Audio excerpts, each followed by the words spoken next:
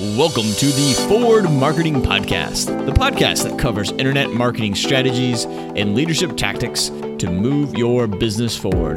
With your host, Joshua Jarvis. Welcome to another great episode of Forward Marketing Podcast. That's 4RD Marketing Podcast. As the intro says, I am your host, Joshua Jarvis. Just love this. Figured we'd take a little break from talking about sort of SEO related things and blogging and that sort of stuff to talk about something that everyone can relate to, or every business owner should be able to relate to, and that's the emails. So today I've got 7 emails that will drive sales for you. So 7 emails that will drive sales. And as anyone should know, your email list is really what pays you. So in real estate, not to get too specific on real estate again, but in real estate, I think a lot of times people forget that real estate is just like any other business. Their email list is their bread and butter. And so in real estate, your database is your business. There's a popular franchise. In fact, I think they're the number 1 in the country. Keller Williams teaches his agents that the business is the database. In fact, if you were to sell a business right now, let's say you had a business, maybe you're a contractor or insurance agent, your book of business, your database is what brings the value. Yes, we look at revenue. If you were to hire me to sell your business, yes, I'd have to look at revenue. I'd have to look at some other things such as your assets. But your business, your database is what's going to excite another business owner about your business. If you have an online business, it's the same way. Do you have an email list? And so that's why email is so important. That's why we're going to cover that today. And so if you have a business right now, you have a small business, and you do not have an email list, and you do not have a database, if your database is Google Contacts or your contact records on your phone, you need to pretty much stop listening to this and go out and look into CRMs. And maybe that'll be another episode where we review CRMs. But that is what you need to do. You need to go ahead and get a database together. Not so that you can implement the things that I talk about, but so that you could have a database. I mean, that's your business. What would happen if you lost your phone and you lost all your clients' information? What would happen if you wanted to communicate to your entire client base? And so if you're using something like Constant Contact or MailChimp, that's great, but you need a database. You need that. That is worth 2 minutes of public announcement before we get into the real episode meat. All right, so 7 emails that will drive your sales. And so one of the emails a lot of people overlook is, because I think they think that it's maybe kind of like a humble brag or something like that, is the case study or testimonial. And this works a lot because of social proof. And also it works because chances are if you have an email and you said, hey, let me tell you about Bill, my client Bill, they had a great experience with us because, they accomplished this goal. There's chances are there's people in your email list that have had that same thing. So I mentioned before at the beginning of the episode that you need to have a database. You also need to be growing that database, okay? But you've got to be communicating with it. So a case study is a great email to use to sort of activate some people that might be in your database that you haven't used before. I've got a great friend named Cindy Dowdle, does some of the best business cards on the planet. And I know she has a database, but I don't see a lot of emails from them. What if they did a case study email and they sent me an email and said, this rebranding, Barbara's rebranding process generated, 20 new sales for them because we updated their cards and they were able to send it out and people don't know what you do unless you remind them. So case studies are great. Testimonials are also great. Hey, check out this great review that we just got on Google. You might think that that's a little self-promotional, and maybe it is. But again, it's that social proof that's going to drive that sale. All right, number 2 is a Q&A email or your frequently asked questions email. Again, you're trying to get people off the fence to want to work with you. One of the ways to do that is sort of answer questions. In fact, you can get really creative on this. You can either answer their questions, you can create a link. Here's a link to our frequently asked questions. Inside this link, you'll find the answers of blah, blah, blah. And there's not an industry that couldn't do this. Every industry, every business has questions. And so you could certainly answer that. I could send you an email and say, hey, click on this link to find out the answers to these questions about SEO. What is SEO? SEO 101. What's local SEO? Something like that. And again, or Q&A, like I said, again, the basics of Q&A. Hey, how does billing work? Billing works once a month. So you could answer it in the email. You could direct them to a blog post. Or one of the cool things that I saw an example of was actually just listing the questions. Hey, don't forget to contact your customer support person because we can answer questions like, hey, when is my next bill going to come out? Hey, how do I cancel? How do I sign up? What do I need to do to get the most out of this? So, whatever it is that you want to do, a good Q&A email would be great. Again, like I said, the 3 ways I said to approach this was creating questions and answers inside the email, directing them to a post on your page that answer those questions, or actually just leaving sort of open-ended questions that you're not answering and suggesting that they contact you. So your number 3 email send is the how-to one. Now, if you remember way back when we did the blog topics episode, I think it's 2, we talked about blog topics, and how-to was a great one. And this one, so this could be combined as far as a blog. You could do a how-to and then use this in your email and say, hey guys, just did a how to do this. And it could be how to get the most out of the pest control treatment that happens once a quarter. How to keep, how to make sure that, my hourly billing, it doesn't go up as an accountant or something. I don't know. So you could come up with a how-to, make a piece of content on it on your page, and then send the email out. In fact, here is a hack for you, is that you could record a YouTube video. If you remember our last week's episode talked about how do video bloggers make money. And so you could do a video that answered the how-to, turn it into a blog post. So you got a video, you got a blog post out of it, and then send it out as an email, but put the video embed. It's relatively easy. Most emails now have the HTML that's able to see the video. Put that in the email, and your click-through rate is going to go through the roof.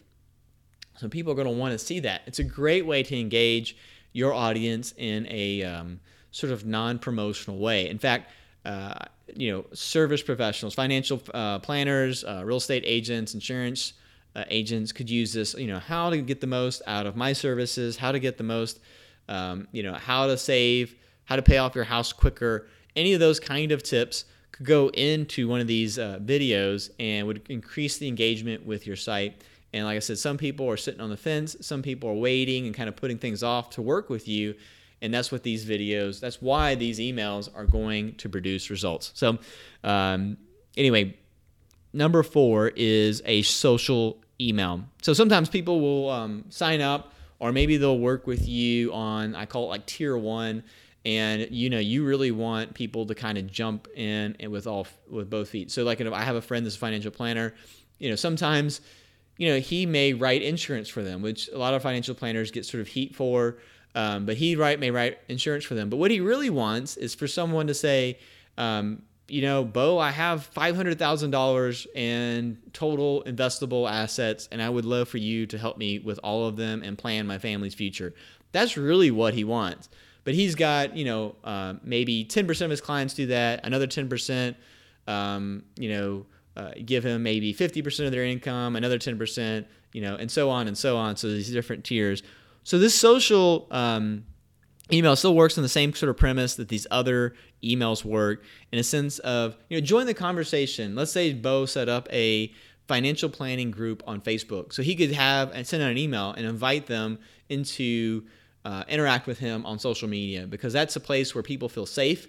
They feel like the interactions, they can interact with people in a way where there's no sales, and people tend to try to, at least they feel like things are more authentic online, which I do think is a little bit of an irony there. But in any case, there's several great examples of this where companies said, hey, join us on Twitter, join us on Instagram. And it's not just like follow us, don't just like the page, but it's actually join the conversation. And so let's say you're a pest control person, and you can say, hey, join us on Facebook where we talk about some DIY, pest control things, because there's some things that there's no way that I can treat my house for termites. So my pest control guy can be safe knowing that I'm always going to use them for that.